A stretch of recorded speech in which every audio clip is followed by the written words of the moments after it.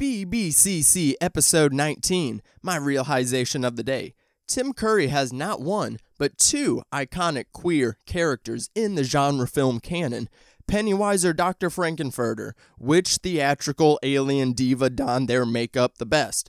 Close call, but I'm going to edge Pennywise considering he lives in a sewer and manages to keep his mascara and eyeliner clean while Frank can't even go for a swim without his eyes running all over the place. Let's do the time warp again. A new Bloody Blunt Cinema Club starts now. Bloody Blunts.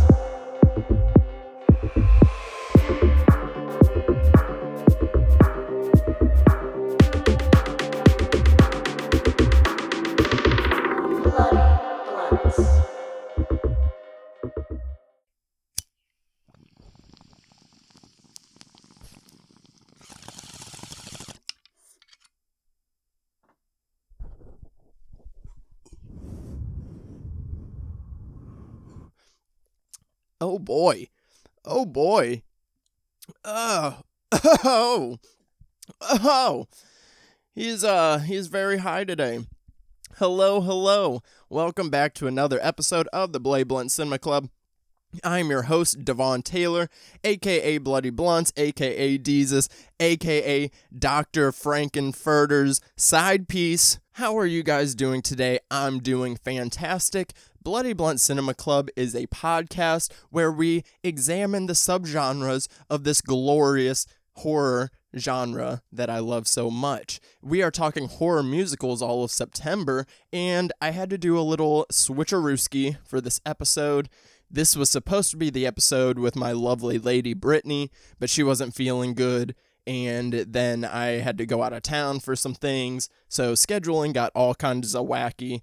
And luckily, I had already recorded the last episode for the month, which is with filmmaker Maggie Levin. So that is what you're going to hear today. So just giving you guys a heads up, yeah, this month has been a little bit crazy. And if at any time during the interview you hear me reference the time that this is the last horror musical episode, it is not. We still got a couple more after this. It is not the end of September. Any other time references that I make, just ignore them because, shit happens and I had to make things work, but it is all good because you know what? I'm making some really cool shit right now. This week was kind of crazy, but it'll all be worth it when you guys see this project that I got to work on. Another music video. I released, my first music video that I got to co-direct and write on and act a little bit in last week. Check out Get What You Want by my friend Easy Friend. It is not only a great song, but this video though was so fun to make. We did a black and white spaghetti western, and now with this some of the members of the same crew, we teamed up for another music video, and I got to go up into Guadalupe Dunes and shoot some real godlike shit. It's going to be really cool. But yeah, so life has been a little bit crazy right now, but it is all good because I am still powering through. We're still doing this podcast. We're still talking horror musicals. And this guest, she is awesome. Maggie Levin is one of the first friends that I made whenever I came to LA. She had reached out to me on Instagram before I even moved out here and was just like, hey, I like your stuff. And I think we should link up and I'll introduce you to some people. And that's exactly what she did. We linked up whenever we got here. She brought me on to a couple projects to help out on. I got to take pictures for her Rocky Horror Hipster show for a night.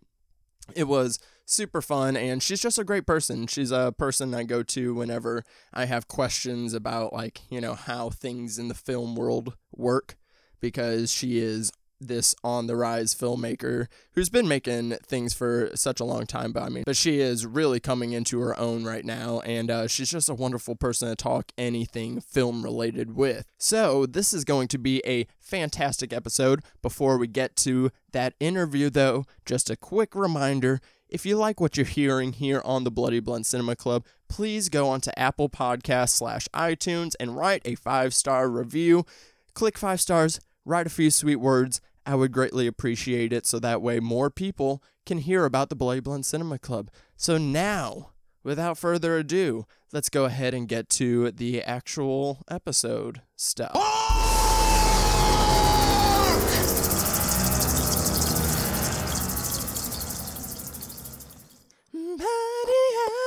Say, do you remember Padia? When dancing in September, Padia.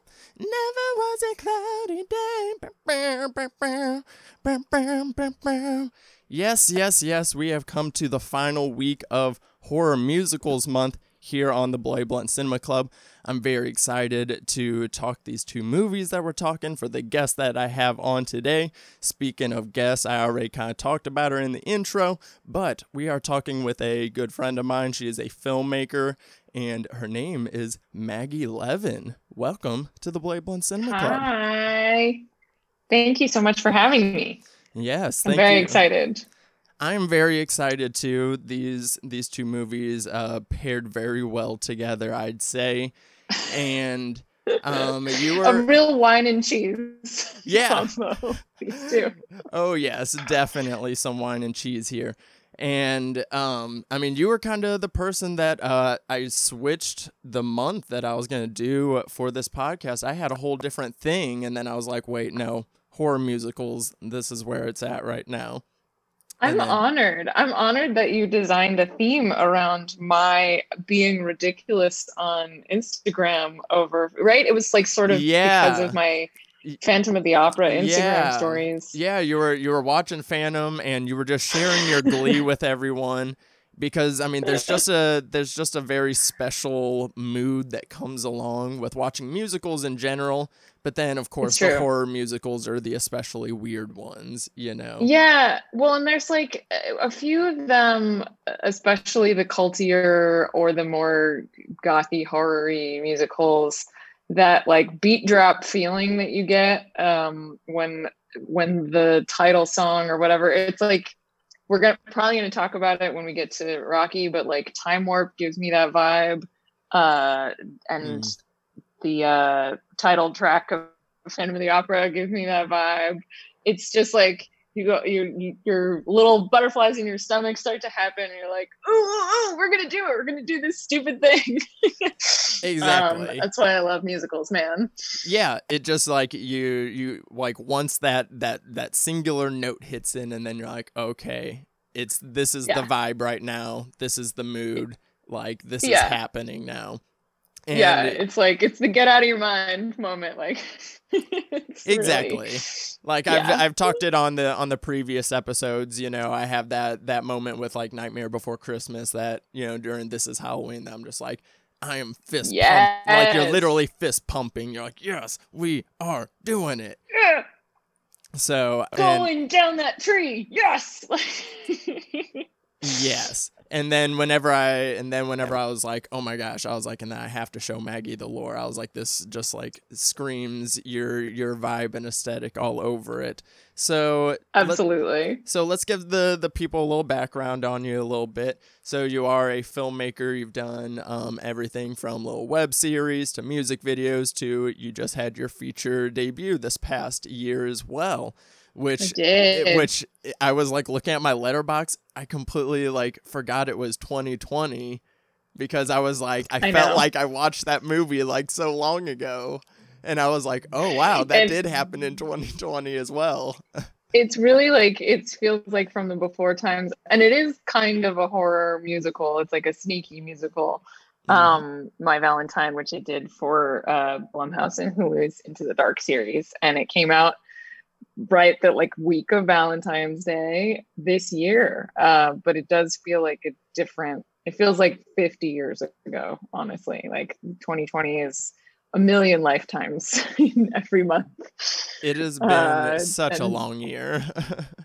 Just like new shades of apocalypse every month. And what I love about being in LA right now is the past couple of days waking up with the orange sun and the ash raining down on your car, and it's just like, yeah, this feels very the vibe.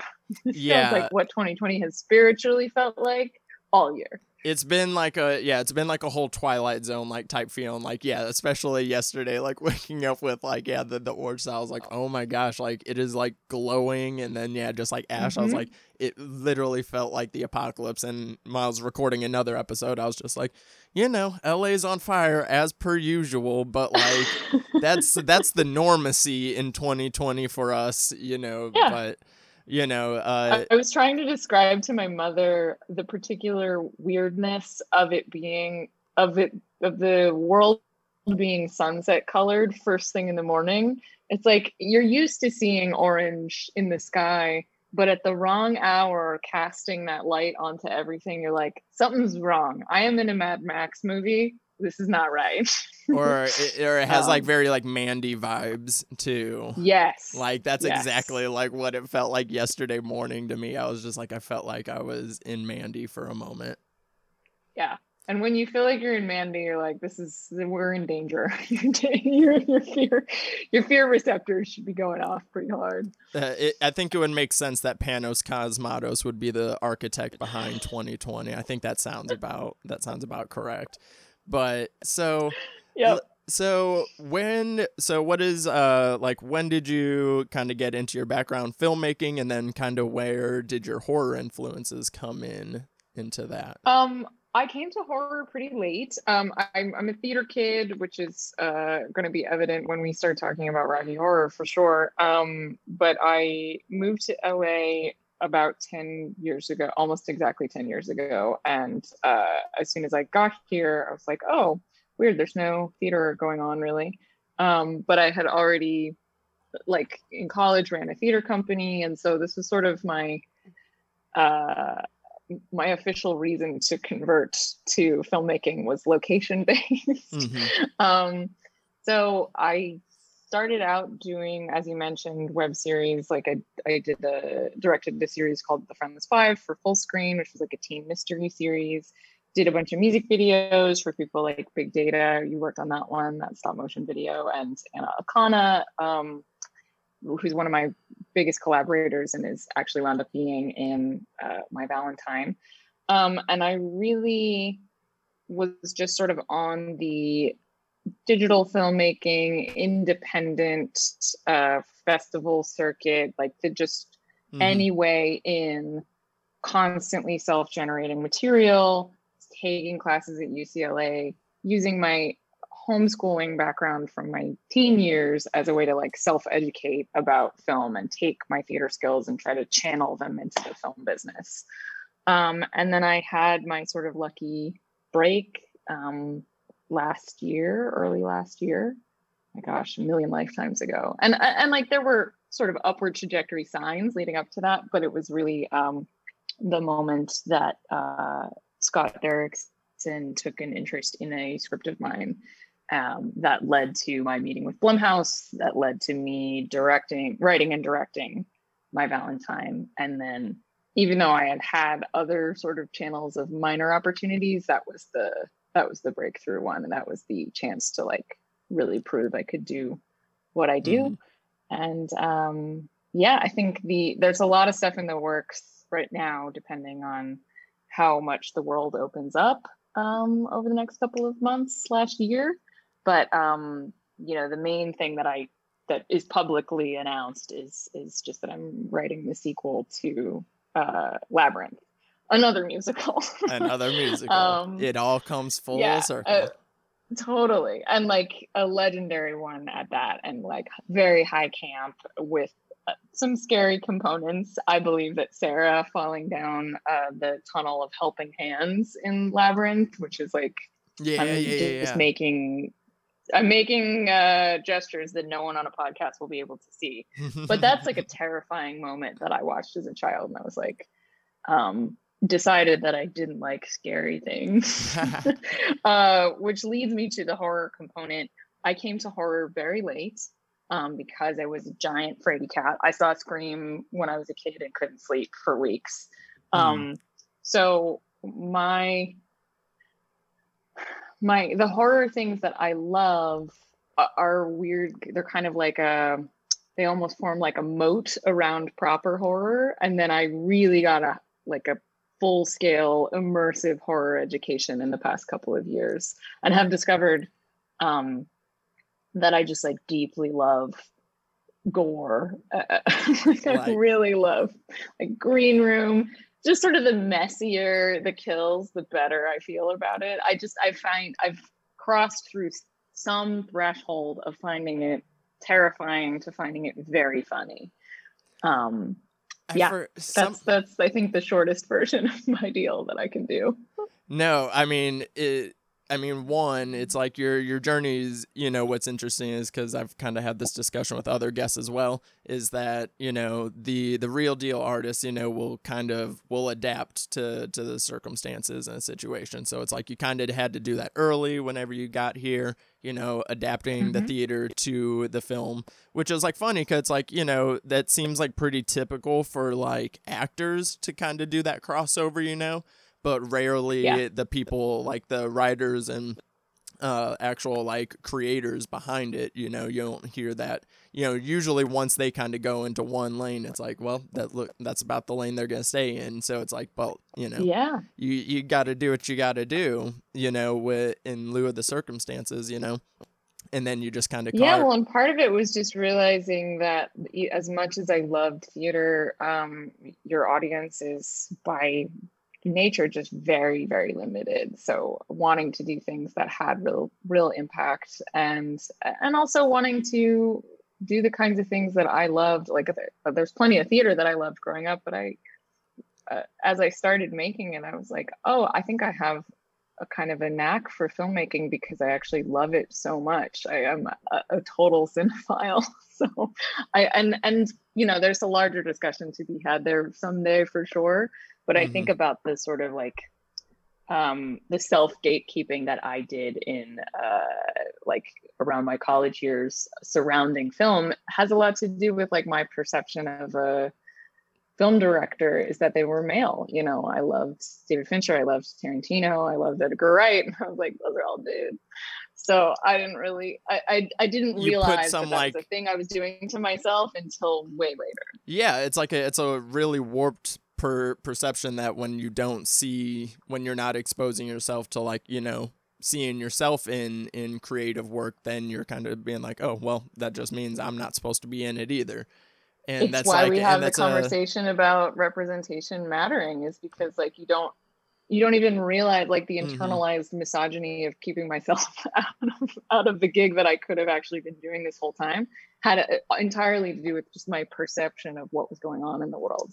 But anyway, I mean, I had a like similar thought with somebody like that. I was having a conversation with a friend. They texted me talk about how much they disliked Candyman, which if you guys know me is like a dagger through my heart. But then whenever I was like, we were just like but she was intrigued to see like why I liked it so much, and like me kind of putting that attachment to it, being like, well, I hadn't seen, an icon of horror with black skin on screen before. I hadn't seen that before. I didn't know that was like a possible thing. It was like the same. Oh my gosh, it matters. When the moment you see yourself, you're like, oh, cool. I mean, it's literally, it's like the same thing as like before I saw Lenny Kravitz or Prince playing a guitar, I didn't know that there were like, brown rock stars. I didn't know that was a thing either, but yeah. So it's like once you kind of see yourself, it definitely kind of changes your perception on things a little bit. So as you said, you've been kind of re-educating yourself into horror a little bit more and kind of immersing yourself. And I know that you do the thread on Twitter where you're keeping up with movies that you watch by female directors as well, which I didn't even realize whenever I recommended you The Lure that I totally forgot that it was a female director. And I was like, even more perfect. So I had totally forgotten that. But yeah, I was super excited to see that myself. I was just looking into the film like as it was starting to play, and I was like, oh, I wonder. The name is very long and very Polish, so I was like, this might not be a lady, but I think it is. Yeah. So, what are a couple movies that you might have watched recently or in the past few months or something that you really enjoyed that kind of gives the audience a sense of your taste in film a little bit? Oh man, I've watched so much stuff, and I've done a lot of rewatching, Mm-hmm. because pandemic, we need comfort movie and film. Agree. Um, uh, Things that I have particularly enjoyed have been, I loved The Great on Hulu. I actually just started watching Dave on Hulu, which is also spectacular. Dave You is haven't so seen that one? good. Yeah. I rewatched Booksmart a couple nights ago and really loved the shit out of that for the second or third or fourth time. Of the pandemic releases, I think I really loved Palm Springs. These are all sort of falling in the comedy range. At the beginning of the pandemic, I was doing a big educational, like I watched The Faculty and I watched all the I Know What You Did Last Summers, and I think I watched Suspiria for the first time, which was like I mean, Suspiria, and I watched Carrie for the first time, which was life changing. oh, Yeah, yeah, because I didn't realize that I had been inadvertently ripping off Carrie for my entire life, and then I saw it. I was like, oh, right. this is who I've been this whole time. I just didn't realize who I was stealing from. Yeah, so that kind of gives a sense of the mix. I think I've rewatched Euphoria like 3 times since the Ooh. pandemic started, so that's a big one. I was Love wanting TV. I was wanting to rewatch Euphoria lately too. I just like kind of had like that hankering. I was like, man, that show was so It is good. so good. And The filmmaking is astonishing. Like, and the casting, that's another thing. Is like Euphoria and Booksmart, whoever, I don't think it's the same casting director, but like those age group discoveries that like mm-hmm. those two casting directors have found such incredible people who are so just pitch perfect. Like casting is such a undervalued part of the process. But it is an art form. The right people, the right tool for every job is so important in the actor capacity. Oh yeah, 100%. I saw a movie that like a trailer for a movie that like just dropped on Shudder, and like it's supposed to be like a high school movie. I mean, they just straight up look like they are all 32. And I'm like, oh man, I was like that, and like if and that can be played like fine if they like do it in a satire way, but like I just feel like nobody does that though. People just like cast No. these like old ass people to play teenagers, and it like gets under my skin. So like yeah, like definitely with Euphoria, they hit that really well. You shouted out Dave. I definitely love Dave as well. I mean, we need more musical-esque TV shows as well, and like Dave like almost counts. Like like we get a couple musical numbers an episode at least. It's a hip hop TV show for sure, and a hip hop comedy TV show. I mean, it's just like hitting a lot of notes that are unusual. I love it. It's so fucking funny. Yeah, and then I mean, what else? Suspiria and Carrie were those are two big first time watches. I didn't watch the original Suspiria for the first time until it was, I don't know, like three or 4 years ago, and I got to see it in theaters. And like, nice. I straight up cried during the opening like sequence. Like I was like, this is so beautiful. I was like, I was like, oh my gosh. And it's stunning. Actually, since you're on a kick in this direction, have you seen opera? I'm assuming you have. Have I seen Phantom of the Opera? Argento? No. Just Argento's opera. No, I have not seen Argento's opera. I think you would like it. I watched that for the first time. Also, it's like, it's not on the level that Suspiria is. Mm-hmm. It's fucking wacky. It's very 80s. But it has a Phantom of the Opera. You know, it takes place in an opera company. It's gnarly. I've been gross. I've been catching up on some Argento and Bava. Definitely need to go on like because those are really fun for like like marathon nights. Those are like Yeah. put on a few giallo films. So as far as some recommendations, like on something maybe you haven't seen, have you seen Revenge? It came out a couple years ago. It's just titled Revenge. I'm doing by the time this podcast episode comes out, there will be a YouTube video about this movie out. But Revenge is it's a film by a French director. Her name was Coralie Farge, and it was her directorial debut. She wrote and directed it. And Cool. it is a movie where this gal, she goes out to meet her boyfriend, who is of course married and like he's a piece of shit, to go out and hang out in the desert, you know. And they go out and hang out in the desert. A couple of his hunting buddies show up a little bit early. One of them rapes her, and then they try to kill her. Keyword try. Yep. She transforms herself into this badass after she like saves herself from dying, and then turns it on them, and now she is hunting them down. And it is just so great because like with rape revenge films, like when it's directed by a man and like coming from a man's POV, it's still like they still manage to like exploit the women a little bit before they actually get to like have their revenge, and like, okay, you know, like there's still an exploitative element there. With here, Yeah. they don't do that. Like they keep all the power to Jen here, and the best part of it is the antagonist is naked half of this movie. We need more scared naked men running around in horror films. Hey. So I would definitely check out this film. You will absolutely love it. It's gorgeous, as Amazing. has this really cool synth score to it.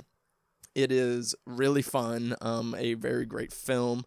And then you love Euphoria, so I'm assuming, have you seen Assassination Nation? Yes. Oh, Okay. big fave. Making Love that movie. just making Yeah. sure you've gotten that one, because I didn't know. That was actually a key design reference that we used for Valentine when we were talking about some of the end kills. I was like, we need this level. We need the bathroom. Is it Suki Waterhouse? Who's the lead in that movie? You know, it's lead girl and Joel McHale in the bathroom. Yeah, I was like, yeah. I want this much blood. Yeah, I remember you did show me I think like your like mood boards for that, and Yeah. then I remember seeing that. Okay, yeah. Cuz that movie is so good. Like that It's great. the assault on the house, like midway through that, like midway like climaxing, it's just chef's kiss. If you guys have not seen Assassination Nation, it is currently streaming on Hulu, and it was directed by the same guy that created Euphoria. So there's similar tones there, and the way that he handles the themes are really great. And then one more film to recommend you. What was it? Oh, have you seen Super Dark Times? No. It Write these is- down. It is a movie. It's on Netflix right now. It's a coming-of-age film. The way I describe this to people, the short form is, if Nirvana's Heart-Shaped Box was a movie, it would be this movie. It's a very moody film. It's a coming-of-age film about these group of boys being boys, you know, and like it's very authentically written.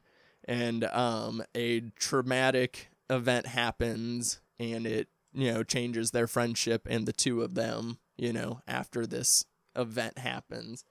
And you just see the paths that they go down after this event happens. And Awesome.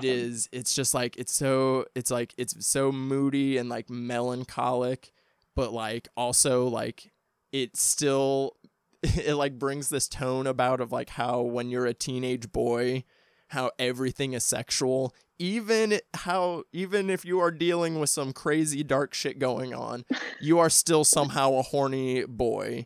That is like kind of a theme in this movie. That's great. But I highly recommend checking it out. It's really good. It's really dark. And I rewatched it like a few weeks ago, and it's just it's a real one. I think that's one that would be right up your alley. Wicked. I'm definitely gonna check it out. Hell yeah. But now that we are primed up and ready to go, we have some horror musicals to talk about, guys. Yeah.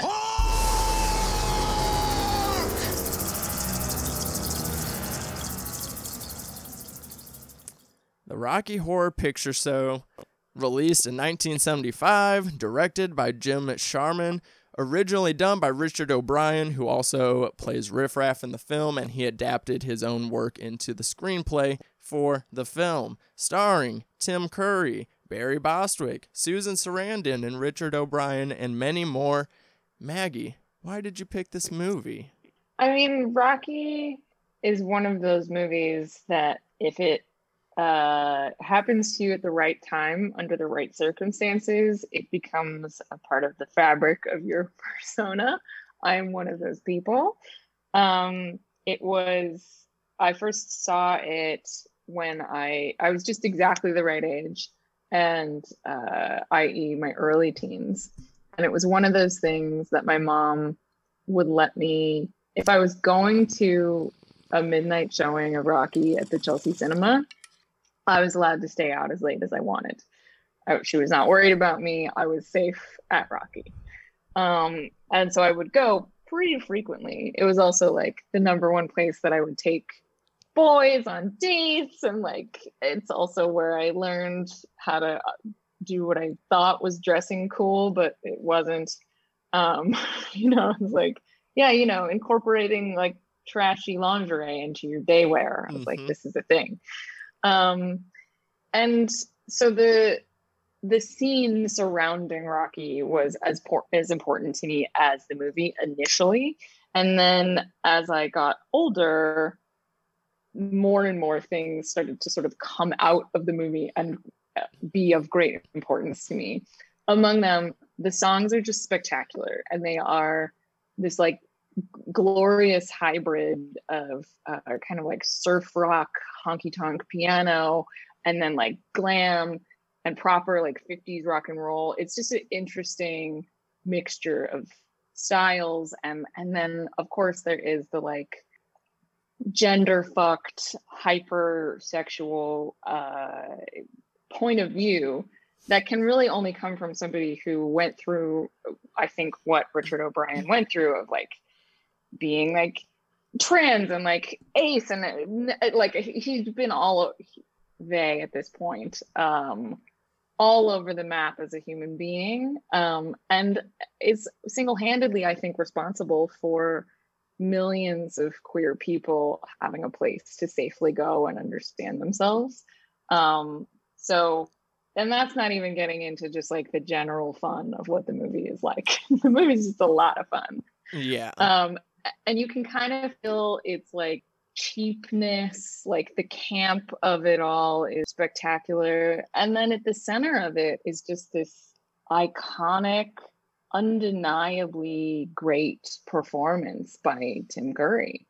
I think without Tim Curry, that movie is not the sensation that it is. It's just like sometimes you just see greatness in one performance, and that is, top 10 for me, certainly.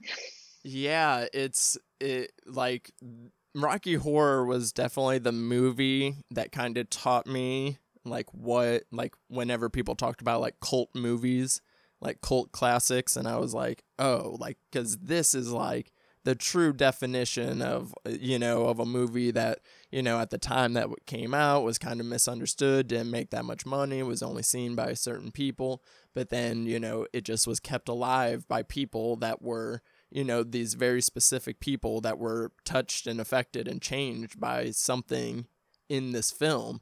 And yeah, like you said, it is just one of those movies, if it like hit you in that time when you were figuring yourself out, it hit you hard. And so I watched it in high school. So it was definitely like one of those times for me as well. Like this was whenever I just started hanging out with the choir kids and theater kids and, the queer kids of that area. And I was like, and, we did the whole, dress up and watch it. And, we did all the things. And it was, and the fact that, I still had that experience, now, and people have just had that experience, like, over the years of this, like the running tradition of watching it at midnight and, with props and, the shadow performances. Obviously you were so inspired, you did your own version of Rocky Horror as well, the Rocky Horror Hipster Show. I was lucky enough to get to see that the last time you guys put it on, and it was exactly what it should be. Thank you. It was people, we were all hot and sweaty, wearing glamorous outfits, everybody was leaking glitter. I mean, it was just so much fun, and, infusing, the songs that Rocky Horror they're already amazing. And then also bringing in, the kind of jukebox musical element, and doing modern contemporary songs mixed in with it. It was super fun. So to just let your audience know, the Rocky Horror Hipster Show was this club kind of like remixed concert hybrid mashup of like Rocky stuff and then like glam stuff, current songs, and an energy that could only be brought by the very specific people who made up that cast and that band. It was sort of like this evolving inside joke covered in glitter that I feel just so blessed to have been able to put on at this place called Three Clubs in Hollywood. And I think about the Hipster Show now, and I'm like, that is a COVID super spreader event like none other. Like, it is the most mosh pit. The audience is all standing, squashed up against each other, squashed up against the stage. It's very tactile.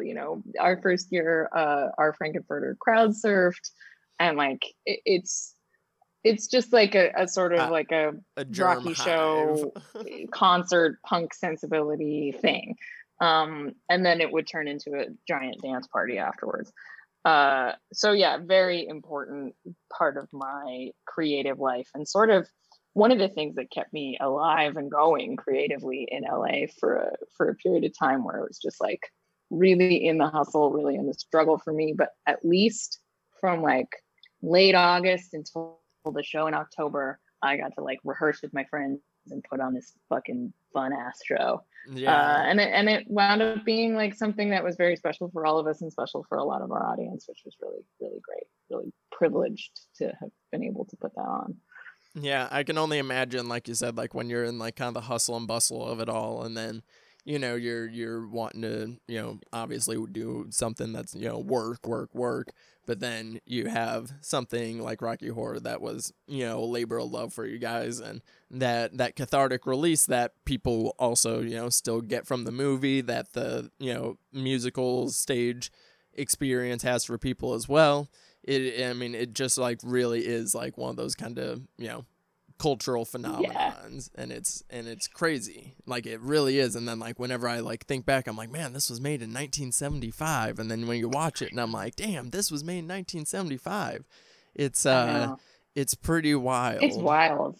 Yeah. And there were a lot of so many interesting films, so many like daring weird movies made in the 70s, and like you can kind of feel there was like I don't know what happened. I don't know enough film history, but like there was like a big sort of explosion of trying everything, I think, in the 70s, and then like a retraction of like, okay, we wasted a lot of money in the early 80s, and then everyone started doing coke, and then they made a whole bunch of weird shit again. Yes, no, that literally is the horror timeline exactly. Like people got weird in the 70s, 80s was all about playing it safe and doing it by the formula. 90s, everybody said fuck the formula, they got weird again.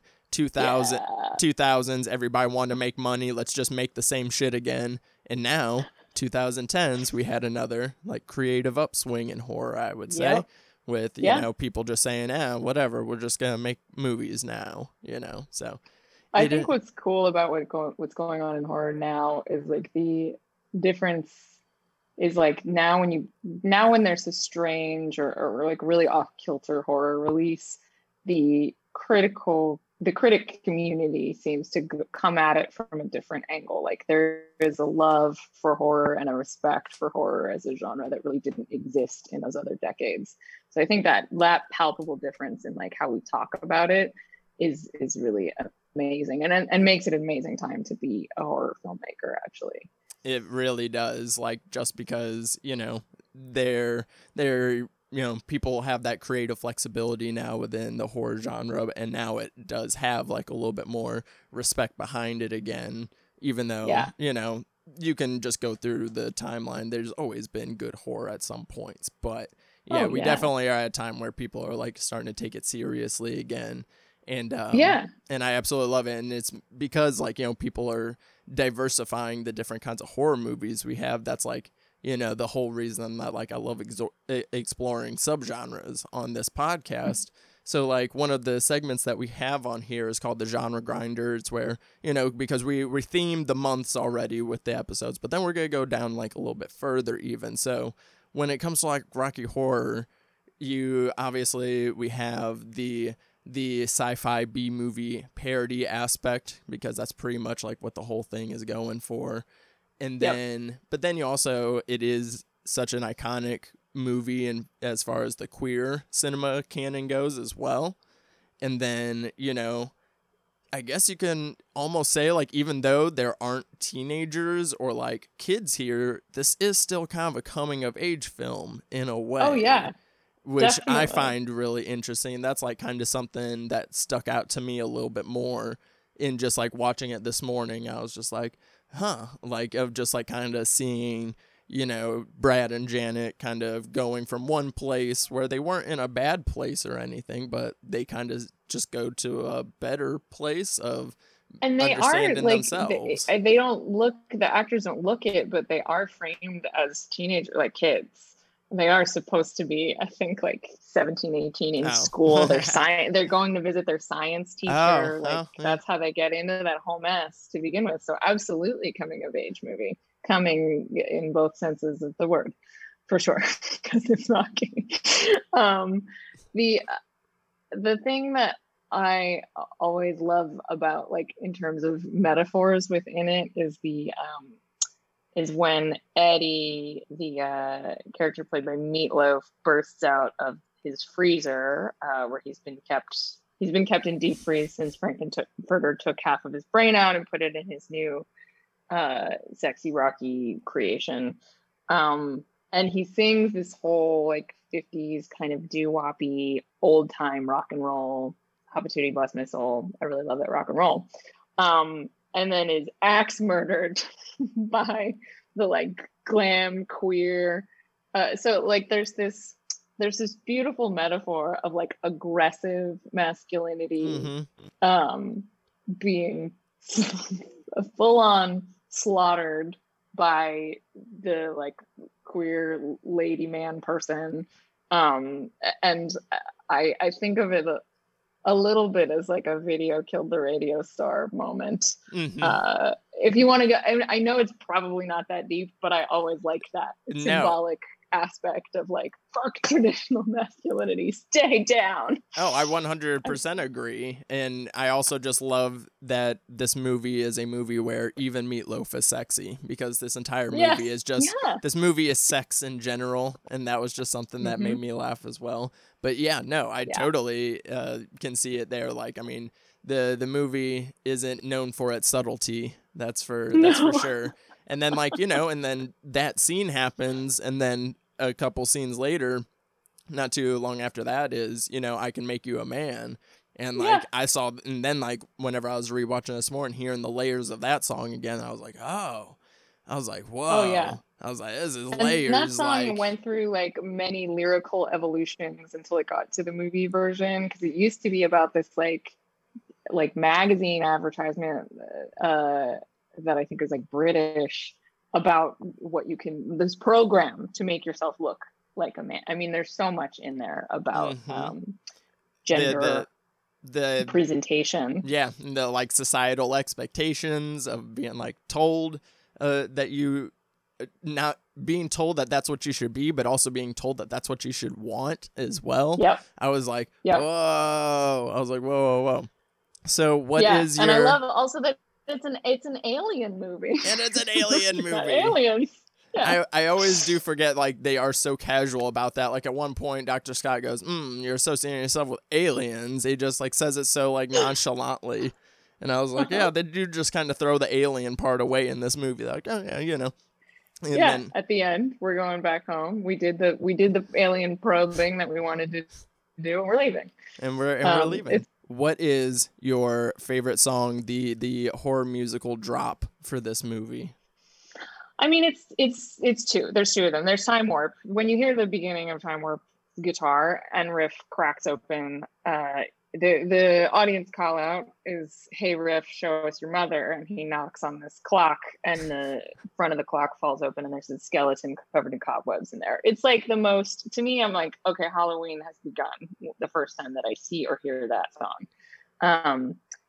And then the other one is Sweet Transvestite, which is got to be the best song in the show, I think, or the movie, because I don't know, the moment where Tim Curry comes down that elevator and the door slides open, Janet faints and screams at the same time. Not possible, but she does it. There's nothing like it. My heart swells thinking about it. Thinking about the first time I saw him throw open that cape and reveal the corset outfit. And I know that there's so many people who shadow cast as Frank, men, women, and everything in between, that say that moment changed the shape of their brain. Like, oh, Damn. Look what a sexy person can be. It can be nothing and everything all at the same time. Oh yeah.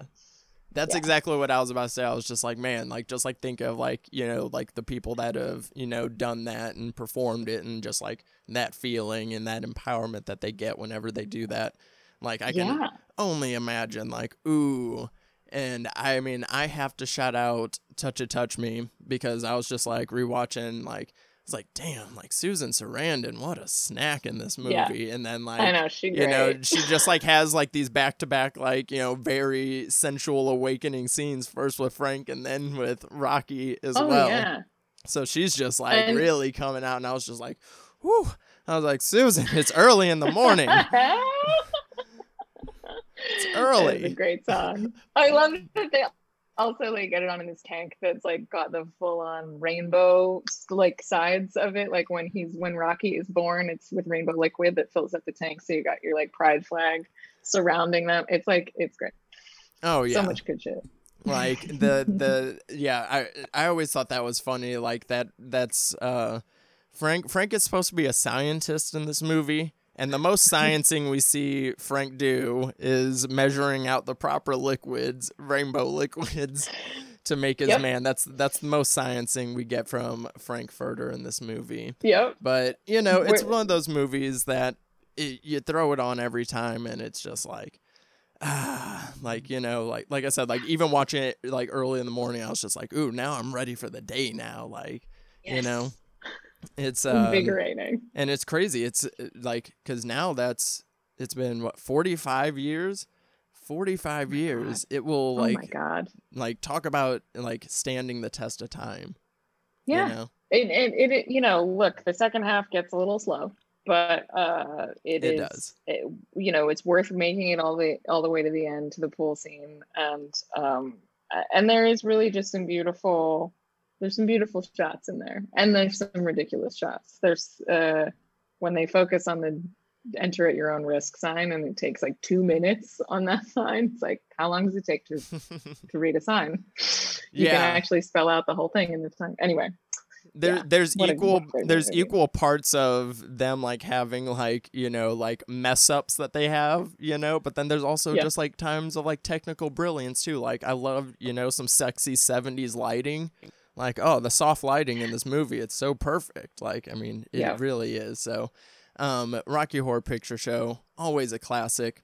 So, to shift a little bit to a little bit more of a more recent film, and this was one that I recommended that you watch. It is called The Lure. It came out in 2015. Unfortunately, I'm not really going to be able to do the credits for this one. You guys can go and read it because these Polish names, they are tough. So I'm just going to refer to the director. Luckily, the cast people don't have names in the movie except for the main characters, Golden and Silver. So it's like, Golden and Silver. At least I don't have to say any like cast member names or anything either because they're just hard. Great. So the lore, though, is a Polish 80s disco musical take on The Little Mermaid done by this director. And she said that she like kind of wrote it and came up with this idea through like her experiences of like kind of coming of age in the club scene. And this whole movie takes place at this nightclub. It feels like a cruise ship. Like, it has totally the vibe of a cruise ship, this interesting nightclub experience. And these two mermaids, Golden and Silver, get a band to let them ashore and then bring them into the club and start performing with them, And the girls, get a taste of what the business is like, but then also people using them sexually and then having body dysphoria issues as well. Like, this movie is very interesting, but it also has some great boppers in it, in English and Polish. We do have some songs in English, which is fun, but I loved the I Feel Love cover. I've been really on a disco kick, so when that started happening, I was like, yes, this is my shit. Like, oh yeah, what a way to open the movie with I Feel Love. And like, I mean, I like rewatching it, I was just like, oh man, I forget like how many of these songs that like I would actually just like listen to just like in every day. Like, I mean, it really has like some like jams in here. My favorite was I don't know what the song is called, but like I think a little past the midpoint of the movie, the girls, when they get the like cool sort of like faux hockey hairdos, that's Abracadabra. Everything turns Abracadabra. green. Oh my god, that's the bring the house down. That scene for sure. right there is just, I mean, I've watched it too many times. Like, I love it, and that is like kind of just like encapsulates like the movie like as a whole. I actually have a clip of Abracadabra for you guys, so if anything's gonna motivate you guys to listen or to watch this movie, just like hear a little bit of this.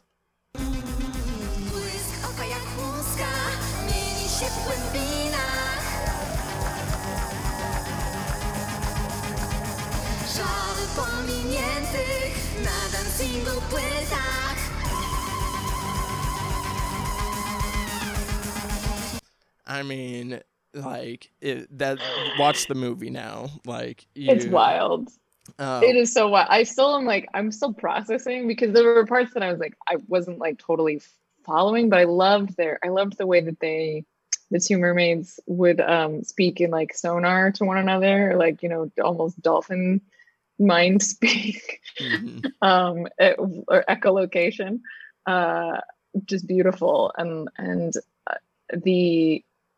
it didn't occur, I knew it was mermaids, but it didn't occur to me that it was Little Mermaid until the lore started coming in through Triton, the punk guy. The punk mermaid. Yes. Yeah, I love it. And I also, the last scene, not to ruin it for everybody, but the last scene is awesome.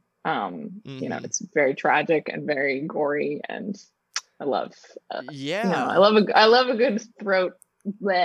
Oh yeah, like a good bloody larynx devouring for sure. Like this movie, to put it through the genre grinder, it has, it is another coming of age film, like of literally taking, the idea of like going through puberty, of like, we literally see a mermaid wanting to lose their tail to get real legs and a real vagina, like going through like a literal puberty almost, and at the cost of losing their voice. So that's where the Little Mermaid lore comes in.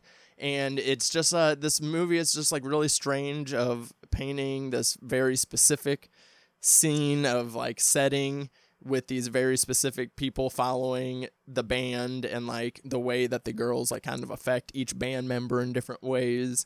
and like kind of put them in different headspaces. So it's just like everybody's kind of affecting each other and like bringing different things out of themselves, and kind of something similar to Rocky Horror. You know, Rocky Horror, everybody is kind of getting pulled and manipulated in one way or another, but then also attracted and, you know, sexual with it, someone in another way. So it's like, that's where this movie kind of does the exact same thing with the two girls. It's occurring to me that I have to hop in here and recommend to you I think it's Russian, and I saw it at Fantastic Fest. Why Won't You Just Die, I think is what it's called. Oh, let that's me double on my check list. on that. I have you seen it? Or no, it's on my list of movies to watch though. It's on my list. So the Lord gave me Why Won't You Just Die vibes hardcore. Only like if the lore is the Eastern European Rocky Horror, Why Won't You Just Die is the Eastern European Pulp Fiction. So there's a lot of blood. Yes. But there's a lot of the same kind of like just irreverent, aggressive, straight into camera, the way things are framed, like the filmmaking style of this part of the world that's going on right now.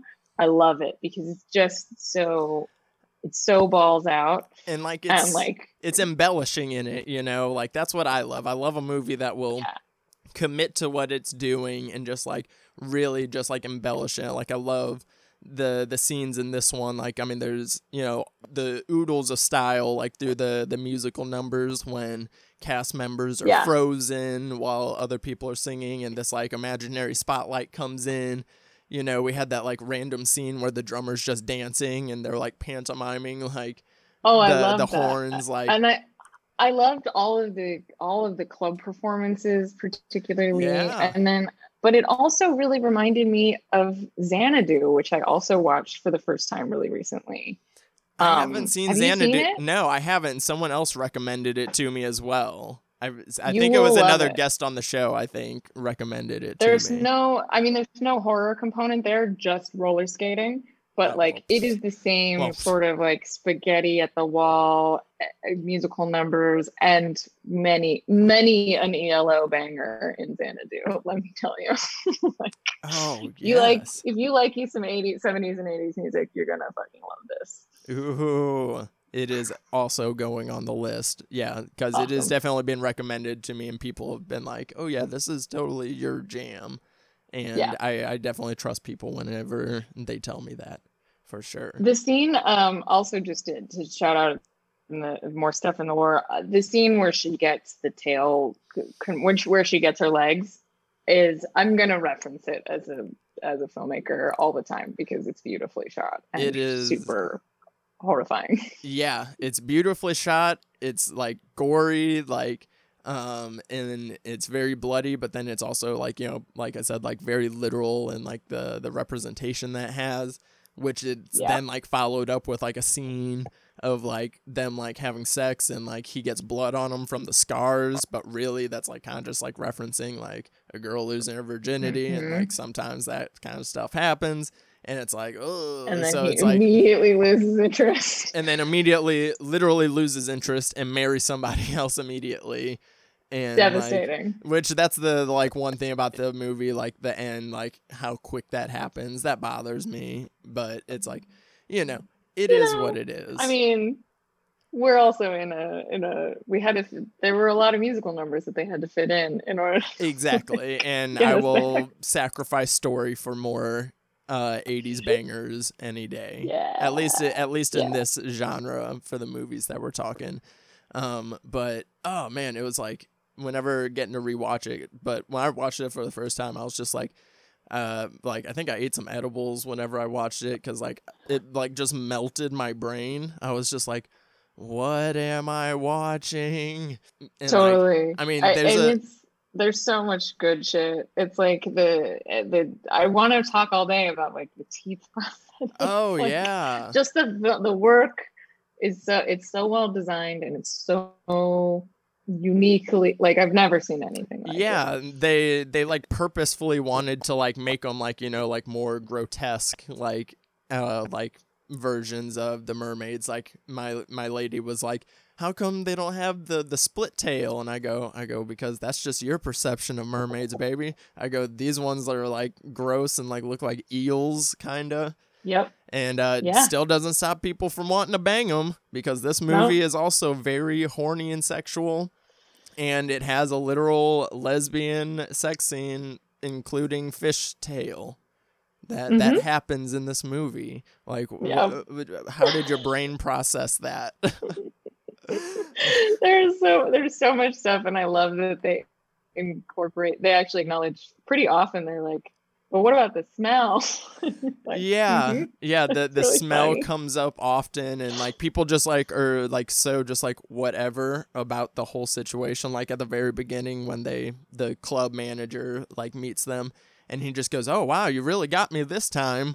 And like, but like still pretty like nonchalant about like, okay, now we have mermaids working. Well, put them to work, I guess. These I two don't know. teenage topless mermaids. Yeah, get them some costumes, put them on stage, and then put them in a big giant martini cup full of water. Spectacular. People need to know about this movie, so I'm glad that I could recommend it to you, and that I'm very glad that I watched it. Thank you so much for the recommendation. It's a weird one. It's a weird one for sure.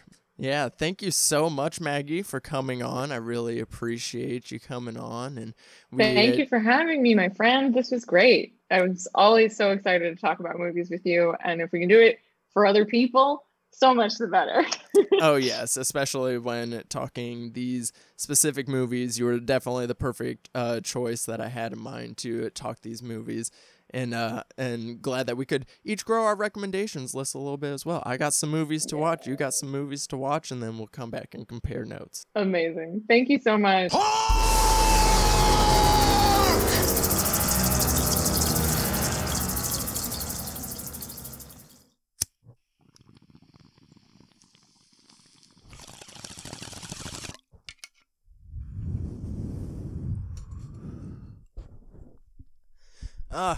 I love talking films with that woman. Maggie is absolutely fantastic, like I already said at the beginning of the episode. And unfortunately, because I was running behind on recording day, we were a little bit short on time, so we didn't get to talk the lore as much as I wanted to, but we did have an excellent conversation about Rocky Horror. Not only the film itself, about how fun it is and the musical aspects, but its cultural impact that it's had over the years.